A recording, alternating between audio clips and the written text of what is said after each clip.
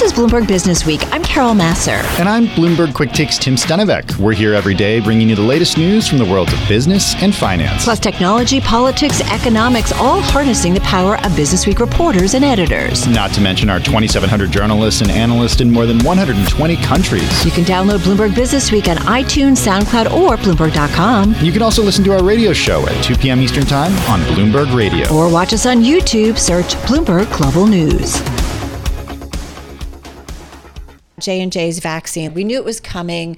It's another tool in the toolbox to fighting COVID-19. Yeah, it's those tools that we need to get us on the other side of this pandemic. And joining us now is Dr. David Levy, Chief Executive Officer of EHE Health. He joins us on the phone right here from New York. EHE is a healthcare provider, and Dr. Levy is a public health expert and veteran epidemiologist. Hey, Dr. Levy, thanks so much for joining us today. How are you doing? I'm doing great. Thanks for having me back. So what do you make of the J&J news?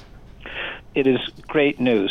It's another vaccine, another tool, and it's going to be widely available in the next couple months, and I think it's fantastic. What's highly effective, and we're all looking forward to it. So you still consider it highly effective, even though it's not as effective as the mRNA vaccines from Moderna and Pfizer-BioNTech? It is absolutely as effective as in preventing hospitalizations and deaths, and that's what this epidemic is about, reducing, that's what the treatment for the epidemic should be, namely reducing lethality. And it's as good as any of the other two. Well, and so Tim and I were, Dr. Levy, if I can interrupt for a second, like Tim and I were joking that we don't go to Duane Reade and I get the flu vaccine and I'm like, what's the efficacy? I mean, what is considered the range of a really effective vaccine?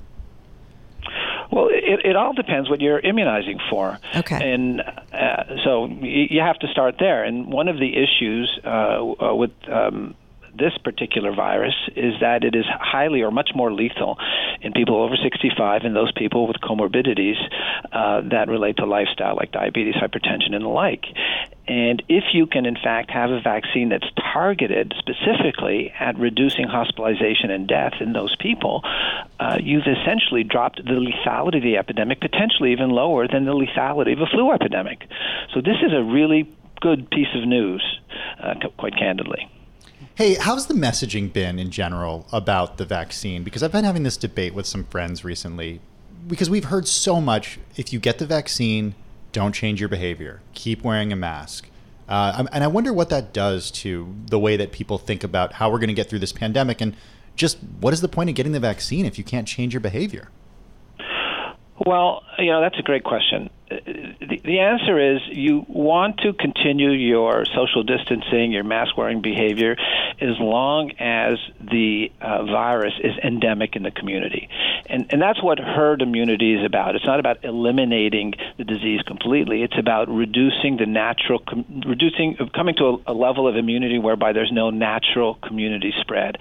And as we get to a point where there's no natural community spread and we can now basically address and contain any focal outbreak, we can gradually loosen social distancing, mask wearing, and the like. And so it really depends, frankly, at what level the community is with respect to immunity and how soon they get to a situation where you're just going to have these sporadic and fairly well-contained smaller outbreaks. And by the way, that's exactly the same thing with any other kind of infectious disease outbreak like the flu or others. All right, and that's good to know. I'm curious what you are seeing within your employee base and within the healthcare system about healthcare employees. Is everybody increasingly getting more comfortable, though, about taking the vaccine and getting the vaccine? Well, look, you hear the same reticence that you have, that we've all heard about getting the vaccine, in particular certain segments of the population that have more mistrust for the vaccine. And I get it and I understand it. But I have kind of like a kind of half cup full point of view on that, which is, this is a brand new technology, particularly the two mRNA vaccines. Completely new science. And, at worst, you have 70% of the people who say that they're going to get it right out of the gate. I mean, that's an early adoption factor of 70%, which any CEO producing any product would be thrilled to have. Unfortunately, when we started down this path, we forgot about the marketing and distribution that we probably should have been doing last summer to get people up to a level of comfort. Now, that being said, as you probably or education, right? Not even just marketing, but education. Well, I have to tell you, it's not even going to be education, in my view, in the future. You're now seeing around the world people talking about vaccine passes and the ability to travel from country to country.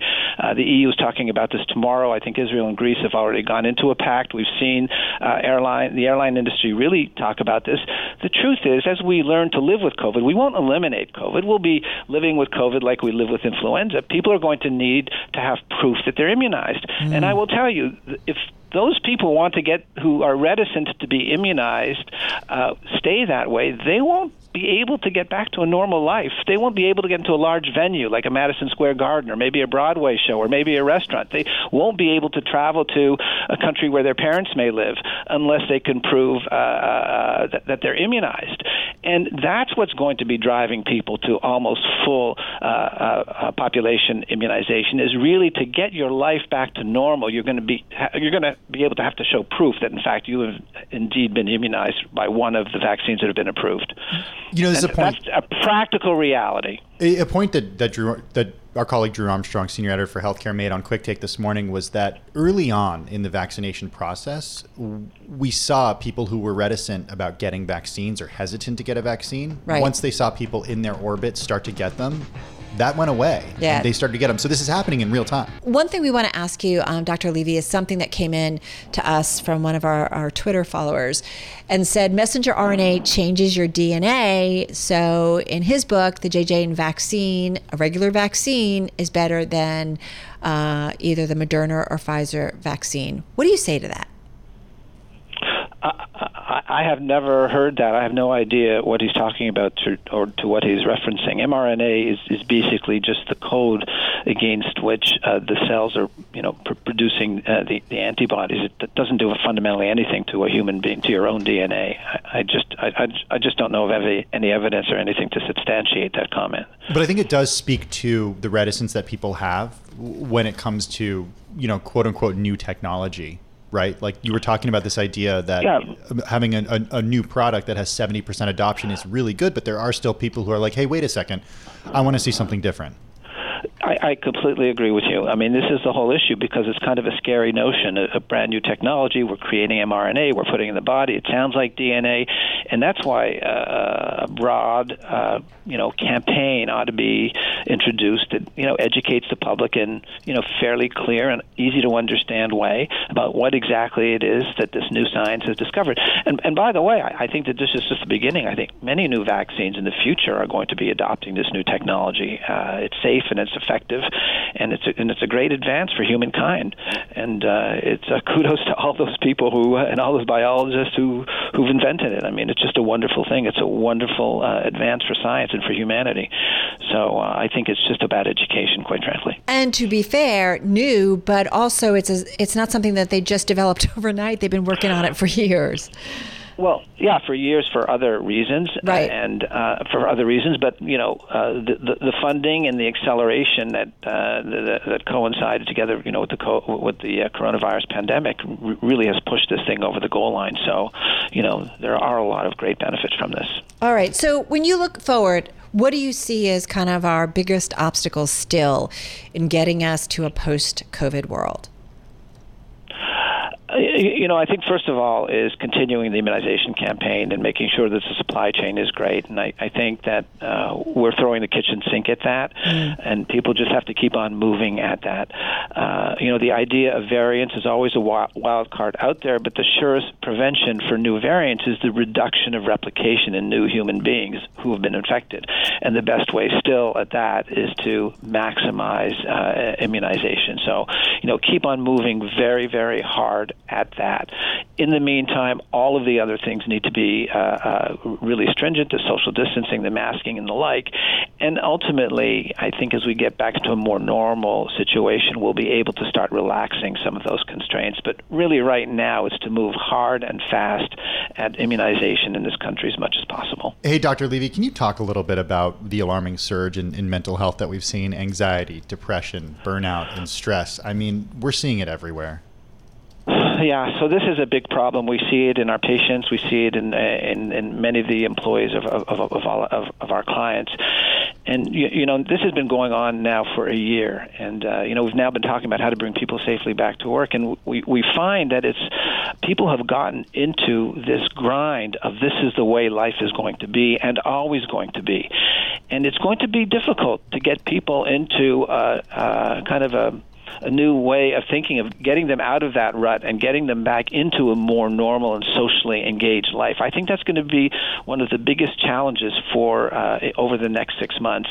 It's not that the people who just don't want to jump out and come back to work. Sure, there's lots of people like me who want to do that, but there are a lot of people who have been really stuck in this rut with an enormous amount of depression, suicidal ideation, as you know, and it's a very big problem. We're beefing up all employers are beefing up support around mental health. We're looking closely at reaching out through telehealth and the like to help support employees. But I think that that's going to be one of the biggest barriers. Yeah. But I have to say, once we get through it, once we start to have people bring back to normal, I think we're going to get through that phase. Normal. Can't wait. Dr. David Levy, thank you so much. CEO at EHE Health. This is Bloomberg Businessweek with Carol Massar and Bloomberg Quick Takes Tim Stenovec. From Bloomberg Radio. Bloomberg Businessweek had a great cover story back in July. It was about the COVID vaccine frontrunner at the time. It was the work AstraZeneca and the University of Oxford was doing, Tim. And since then, we know that the path forward for Astra's vaccine, it really hasn't been a straight one. Yeah, we've been hearing a lot about Johnson & Johnson, Moderna, and of course, Pfizer and BioNTech. But AstraZeneca, not so much. Right. We've got an update on them in Bloomberg Businessweek, taking a look at some of the new data that the company hopes can kind of get its vaccine back on track. Reporting for the magazine, Bloomberg News healthcare reporter James Paton on the phone in London, along with Bloomberg Businessweek editor Jill Weber on the Access line in Brooklyn. James Paton's story, I feel like it's such an important one to kind of understand what's been going on at Astra. Yeah, that's right. And, obviously here in America, Astra hasn't figured into the conversation quite as much, but it is one that's really important in Europe and elsewhere in the world. And it still has potential, and we're about to see some results from a U.S. trial that may clear up some of the confusion. But it's a big may, because the confusion has led to a backlash in Europe, and that's sort of where the story that James and others wrote for this issue of the magazine began. So, James, what did you guys learn? What's been the continent's response to Astra's rollout? Yeah, well, good to be with you. I mean, we're hearing reports out of Europe in places like Italy and Germany and elsewhere of health workers and others pushing back on this vaccine, basically perceiving it to be less effective in some way, or cause for concern when it comes to possible side effects. And there are local anecdotes, I guess you could call them, circulating of health workers experiencing some bad reactions to the vaccine. Now, the company says these are all consistent with what has been observed in some, participants in clinical trials, but that clearly hasn't helped matters for, AstraZeneca and Oxford as partner, and there's been a lack of data on the effectiveness in older adults. The vaccine was given the green light for all adults by the European regulator, the equivalent to the FDA out here. But at least 10 EU countries haven't cleared it for people over 65 due to that insufficient evidence. So, in some places, I think last we checked in Germany, only something like 13% of the roughly 1.5 million Astra doses that have been delivered to the country has actually been injected into arms. And it's early days, but obviously that doesn't bode well. So the company is trying to turn that around. Governments also realize they'll need to rely on this vaccine to immunize a large part of the population. So what do we know about how effective it is, James? Because as you and your colleagues write, since Astra and Oxford announced their initial results last year, data on the vaccine's effectiveness in preventing symptomatic infection have ranged from 60 to 90%, and that's because of dosing amounts and regimens in the trial, different ones. Exactly, and that is one of the key issues revolves around effectiveness. And, you mentioned the other vaccines, Pfizer's, Moderna's. all the companies say over and over again, this isn't a race. It's not a race. But in this case, it is. It turned out to be a race in many ways. Following Pfizer and Moderna was a difficult position to be in. Those companies have attracted most of the attention. You probably recall when they reported their clinical trial results that the numbers were stunning, and even if it wasn't that simple, they appeared to be totally clear and unambiguous. I mean, both attained efficacy levels of around 95%. So that was one number to digest. It was hugely positive.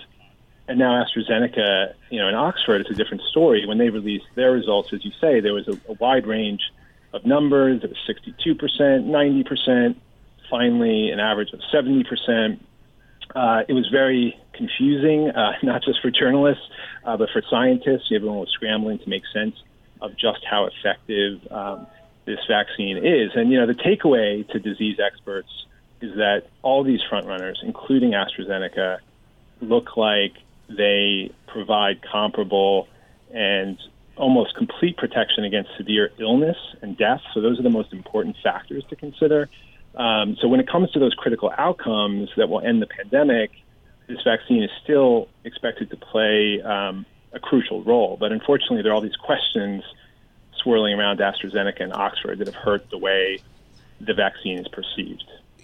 That was the point that I just wanted to sort of underscore there is just because the results have been confusing, there still is I guess you could think of it as a portfolio of vaccine approach here, which is that as long as it keeps people from having severe illnesses, the overwhelming hospitals and hopefully dying, it may, the AstraZeneca vaccine still may prove a really important role, especially on a global stage. So when you think about that, and then these forthcoming U.S. results, what do we expect?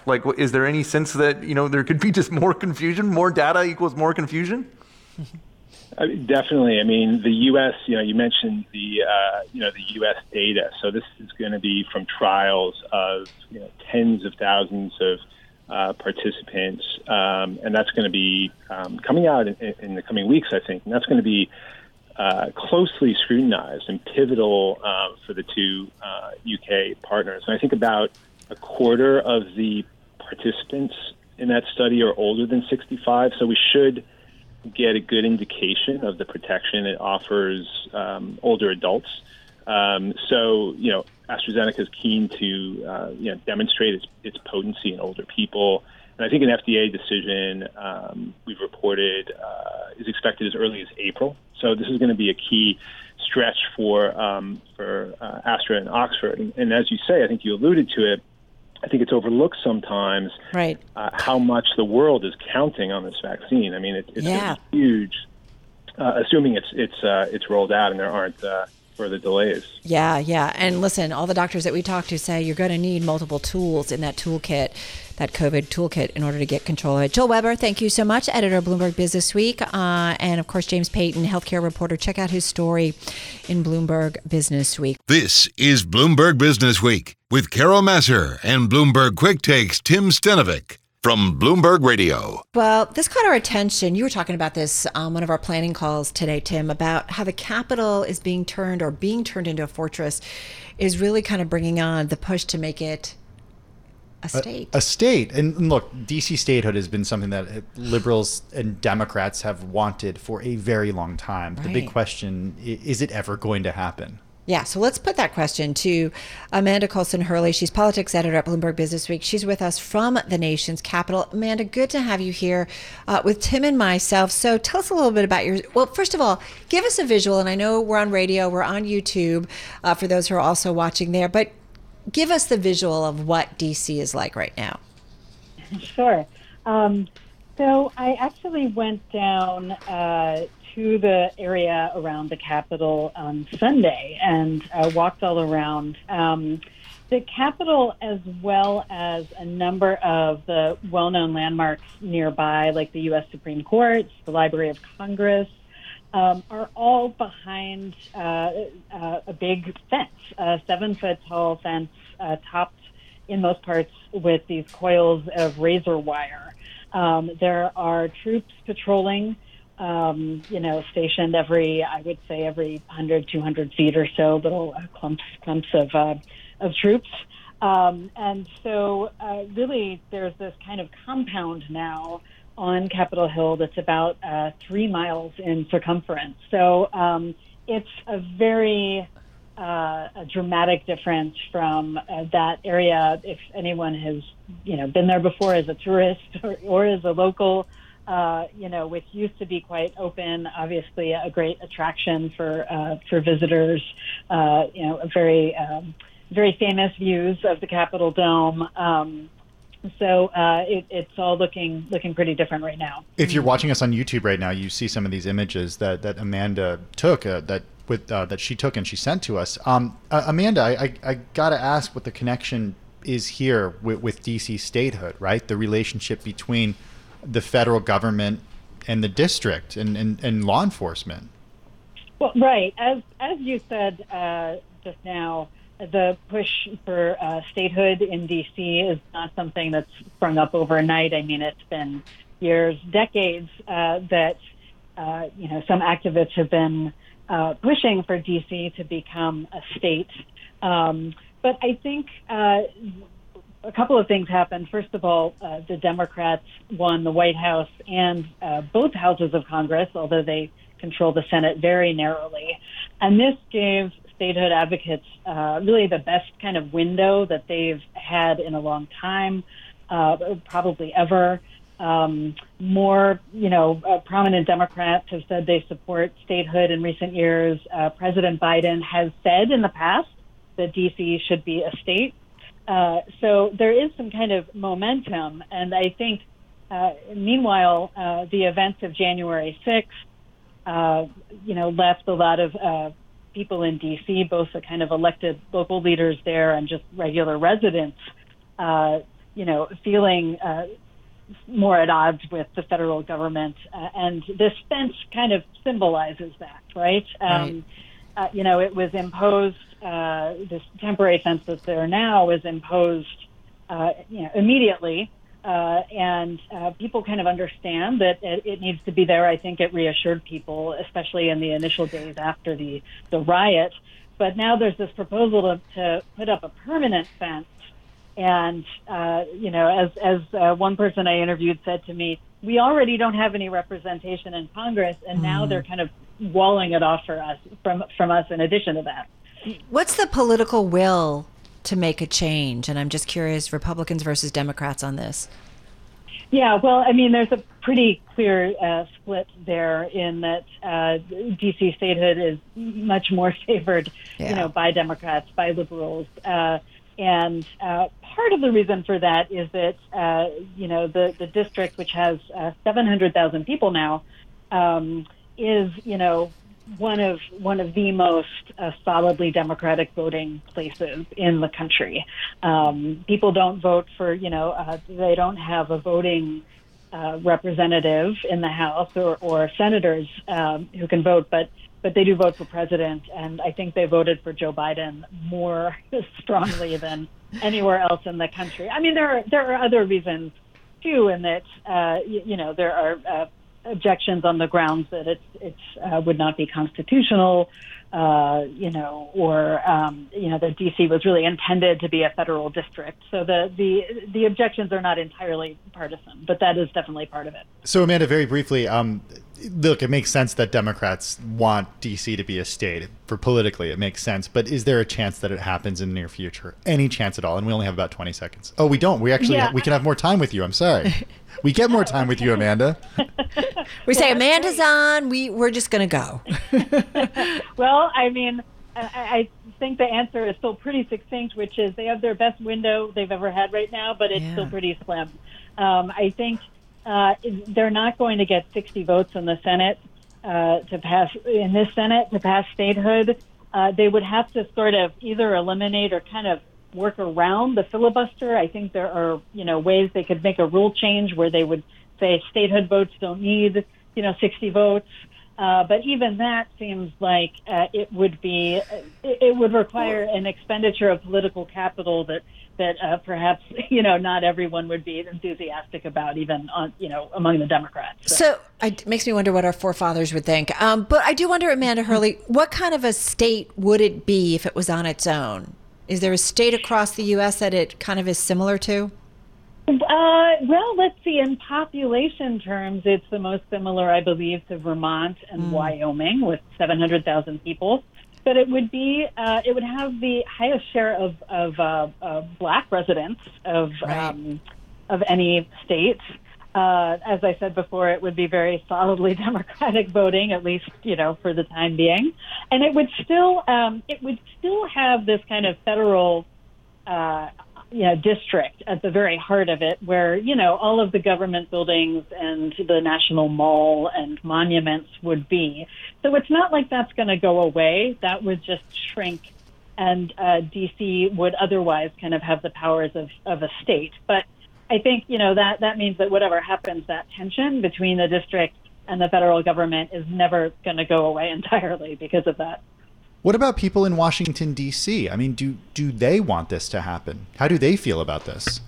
Yeah, I think the last time there was a poll or survey done, support, at least for a statehood referendum, was at 86%.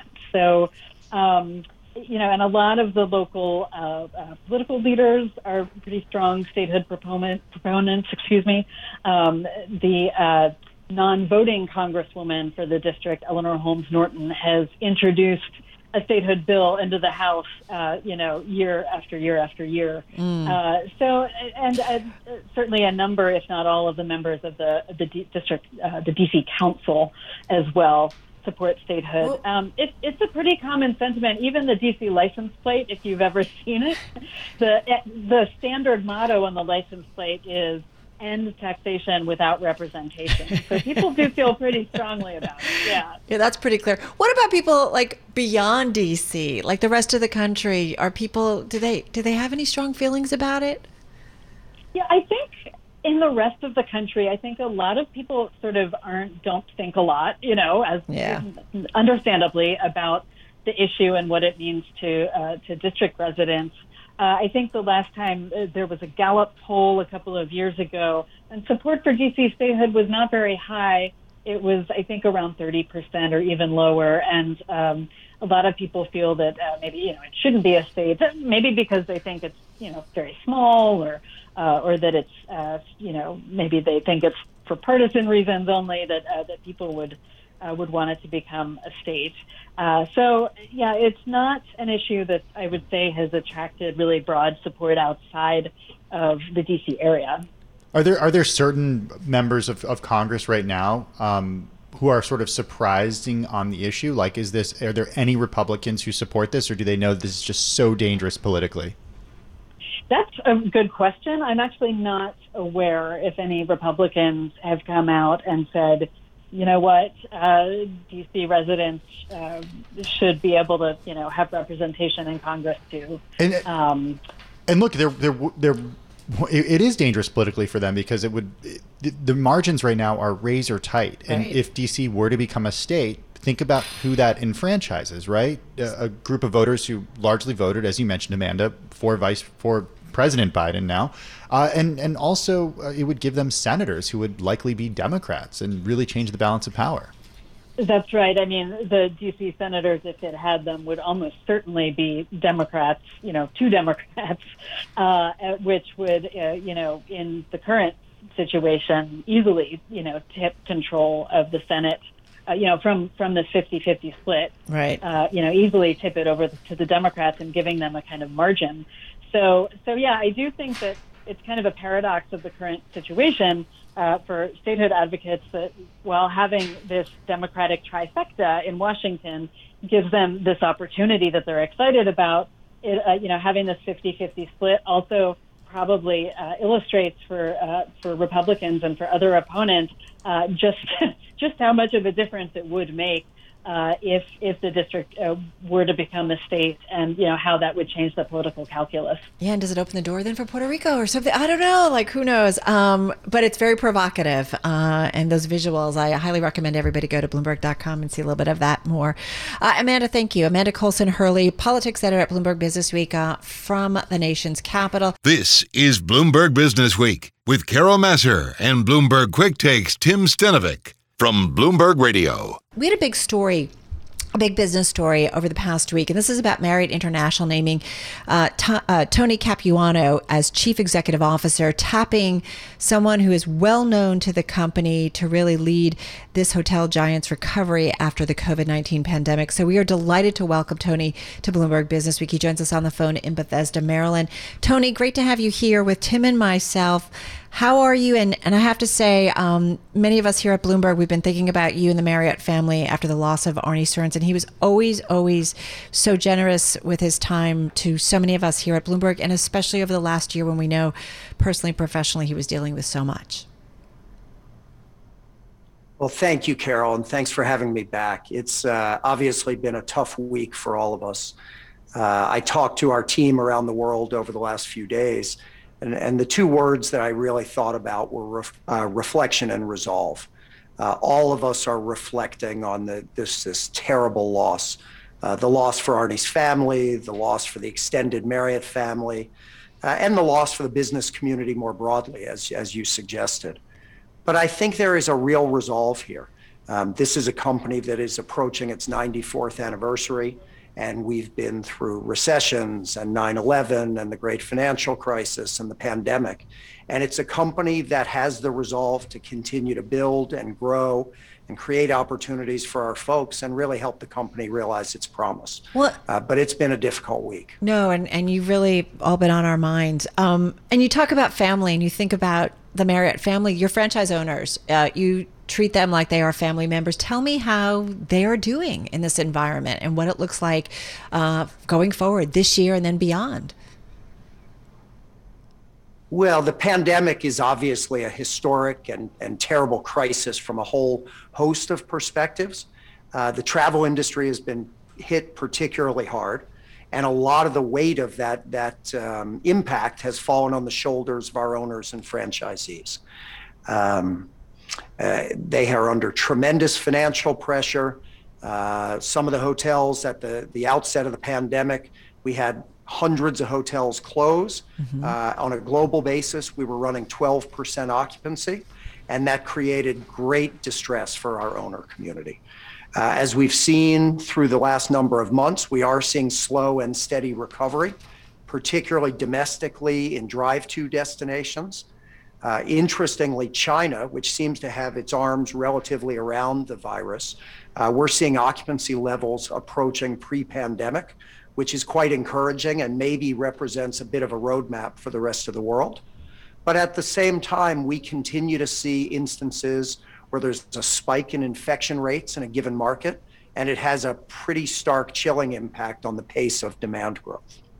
Tony, you ran the you ran the company's hygiene initiative. What should customers expect if they haven't traveled to a Marriott property in a few years or since the pandemic started? How will that experience be different post-pandemic? I think in a few ways. I think really starting during the booking process, when they go to Marriott.com to make their reservations, there are pretty thorough and transparent disclosures about any modifications we've made to the operations of a given hotel, whether there are outlets that are closed, that have limitations on capacity, or modified hours. When they arrive, they will see every one of their fellow guests and every Marriott associate in masks. They will see electrostatic cleaners disinfecting the public areas.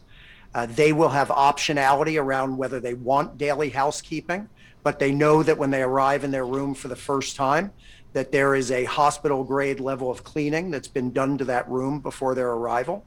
And they will experience a lot of advances that we've made from a technology perspective to make it as touchless an environment as possible. We've made some pretty significant upgrades to the Bonvoy app, and the ability to check in remotely, to order room service remotely. There's a chat function to talk to the hotel staff if there are service requests. And so I think those are the most significant changes. How much of it stays with us, Tony? Listen, you're someone who I know used to travel, I'm assuming, a lot, and we can talk about how much traveling you've been doing. I used to travel a lot, haven't done much in 12 months. How much of what changes in the hotel industry, the hospitality industry, really stays with us longer term? Like, it sounds like some of the digitization and the apps, like that to me sounds like a great thing. I'm hoping there's a day when I can walk into a hotel lobby and I don't have a mask on and I don't have to be so worried. And I like housekeeping, I'm just going to say. So I'm just curious, how much stays with us, do you think, longer term? Yeah, all of these decisions are often informed by what we hear from our guests, but I think your intuition is right. When I look across all the changes we've had to make in response to the pandemic, I think the technological advances, the optionality of touchless experiences, I think those will continue post-pandemic.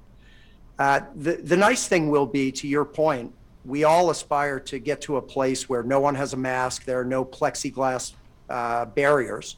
And then it will really be based upon guest preference. There are some guests that love to go to the front desk, engage with our associates, get local restaurant recommendations. And there are others that want to check in, get a mobile key, and go straight to their room. And I think we all look forward to the day where we can offer both of those options to our guests. Hey, Tony, we saw something really interesting happen at the beginning of the pandemic. When lockdown started back in March, Airbnb really struggled, and they struggled very quickly and laid off employees. And then a few months later, the company really started to recover as people wanted to spend a long time in homes away from their primary residences. I'm wondering how you think about Airbnb and how you're thinking about competition from Airbnb over the next few years. Well, Tim, we, as you know, in 2019, we launched Marriott Homes and Villas, not with an eye towards going head-to-head with Airbnb. I don't think we'll find ourselves in the business of traditional home sharing or couch surfing or any of those areas. But we've really focused on the upper end of the market and whole home rentals. And we think the value proposition that we offer is really predicated on consumer confidence around safety, a service level that our customers expect, and a linkage to the Bonvoy loyalty program. And since that 2019 launch, where we had about 2,000 homes, we've grown to over 25,000 homes. We think in a few short months, we'll be on every continent. And the thing we like about that business, we hear from our customers that for very specific trip types, they like the notion of whole home rentals. And by launching this platform, it allows us to keep them within the Marriott ecosphere. Yeah, that makes sense. Hey, Tony, one thing I want to ask you, you guys have so many different brands under your umbrella. There's the Ritz-Carlton, there's St. Regis, there's the W, there's Sheraton, there's Home and Villa. I mean, there's just so many. Does everything stay with you going forward, or do you kind of take this time to look at the business and say, maybe we do some consolidation of brands? I know each brand kind of has its market, but I do wonder how you look and maybe change the business, tweak it going forward. Yeah, Carol, we actually love the breadth of our brand portfolio. Mm-hmm. And I think we like it because of the choice that it offers, certainly the choice to our consumers, but also to our owners and franchisees. We find from a consumer perspective, depending on trip type, they may choose one of the hotels in our portfolio in the economy tier. Then they may plan a family vacation and go to a luxury resort. And similarly, the vast majority of our owner community are multi-unit owners, and they would like to continue to grow their portfolios within the Marriott family. Having that breadth of choice gives them lots of options as they look to continue to invest in the Marriott flags. So Tim and I, Tony, cannot wait to get back on a plane. For fun, for work, I cannot wait. I've missed it. Have you been traveling much for work? Or traveling at all? I have, although I think the last time I was in studio with you, you were shaking your head at a number I shared with you that I had been traveled 225 nights the prior year. I'm obviously at a small fraction of that today. And unfortunately, because of some of the borders that are closed, I'm not traveling internationally nearly as much as I would like. But I've been in New York, I've been in Los Angeles, I've been in Miami, visiting our teams and our associates across the country. And I have my passport in my back pocket, and I am ready as soon as some of the borders start to open. I'm jealous. Business travel, how long do you think before it really comes back to what we saw pre-pandemic? Well, there are, as you know, Carol, there are lots of opinions out there about whether we've seen some sort of permanent change in the demand for business travel. And time will tell which of those opinions is accurate. As we talk to our customers around the world, we certainly think leisure will lead the recovery, but we are already seeing green shoots for business transient demand. And we think fundamentally that is a business that will come back strong. What we hear from our customers, not dissimilar to you and Tim's comments, they miss being on the road. They miss visiting their business partners, and maybe most importantly, they miss visiting their customers. And so we're quite optimistic about the long-term demand for business travel. Hey, very briefly, the only other thing I would say to you is, sorry? No, go ahead. Oh, I was just going to say, the one thing that may shift a bit, Carol, about business travel, as folks have gotten more and more comfortable conducting business over Zoom or Microsoft Teams, they have started to learn that perhaps they can do a better job blending leisure and business travel. And so there will certainly be certain business purposes where they need to be in person, but they may also say to their family, let's go for 3 or 4 days of vacation, and I'll carve out a day in the middle and conduct business via technology.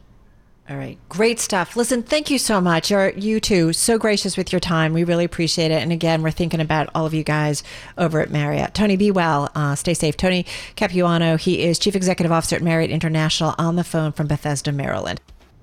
I'm driving in my car. I turn on the radio. How about you let me drive? Oh, no. Who's gonna drive you home? Honey, please, I'll do the driving. Drive on. Excuse me, I want to drive. Just drive, baby. It's the question that drives us.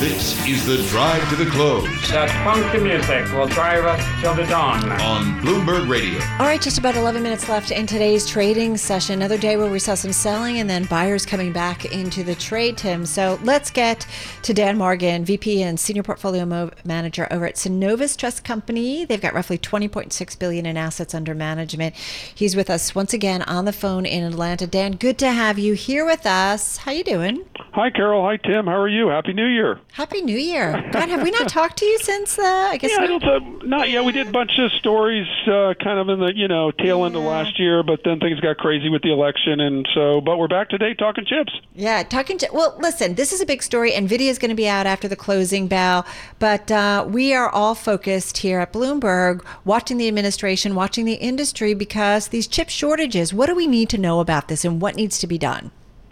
Well, you're right. You know what, Carol? It's really interesting because last time we talked about how a large percentage of chips are actually built outside the U.S., right, over in the Pacific Rim. We have all the engineering, marketing, and design skills here, but most of our plants are fabless, which means we don't produce the chips here.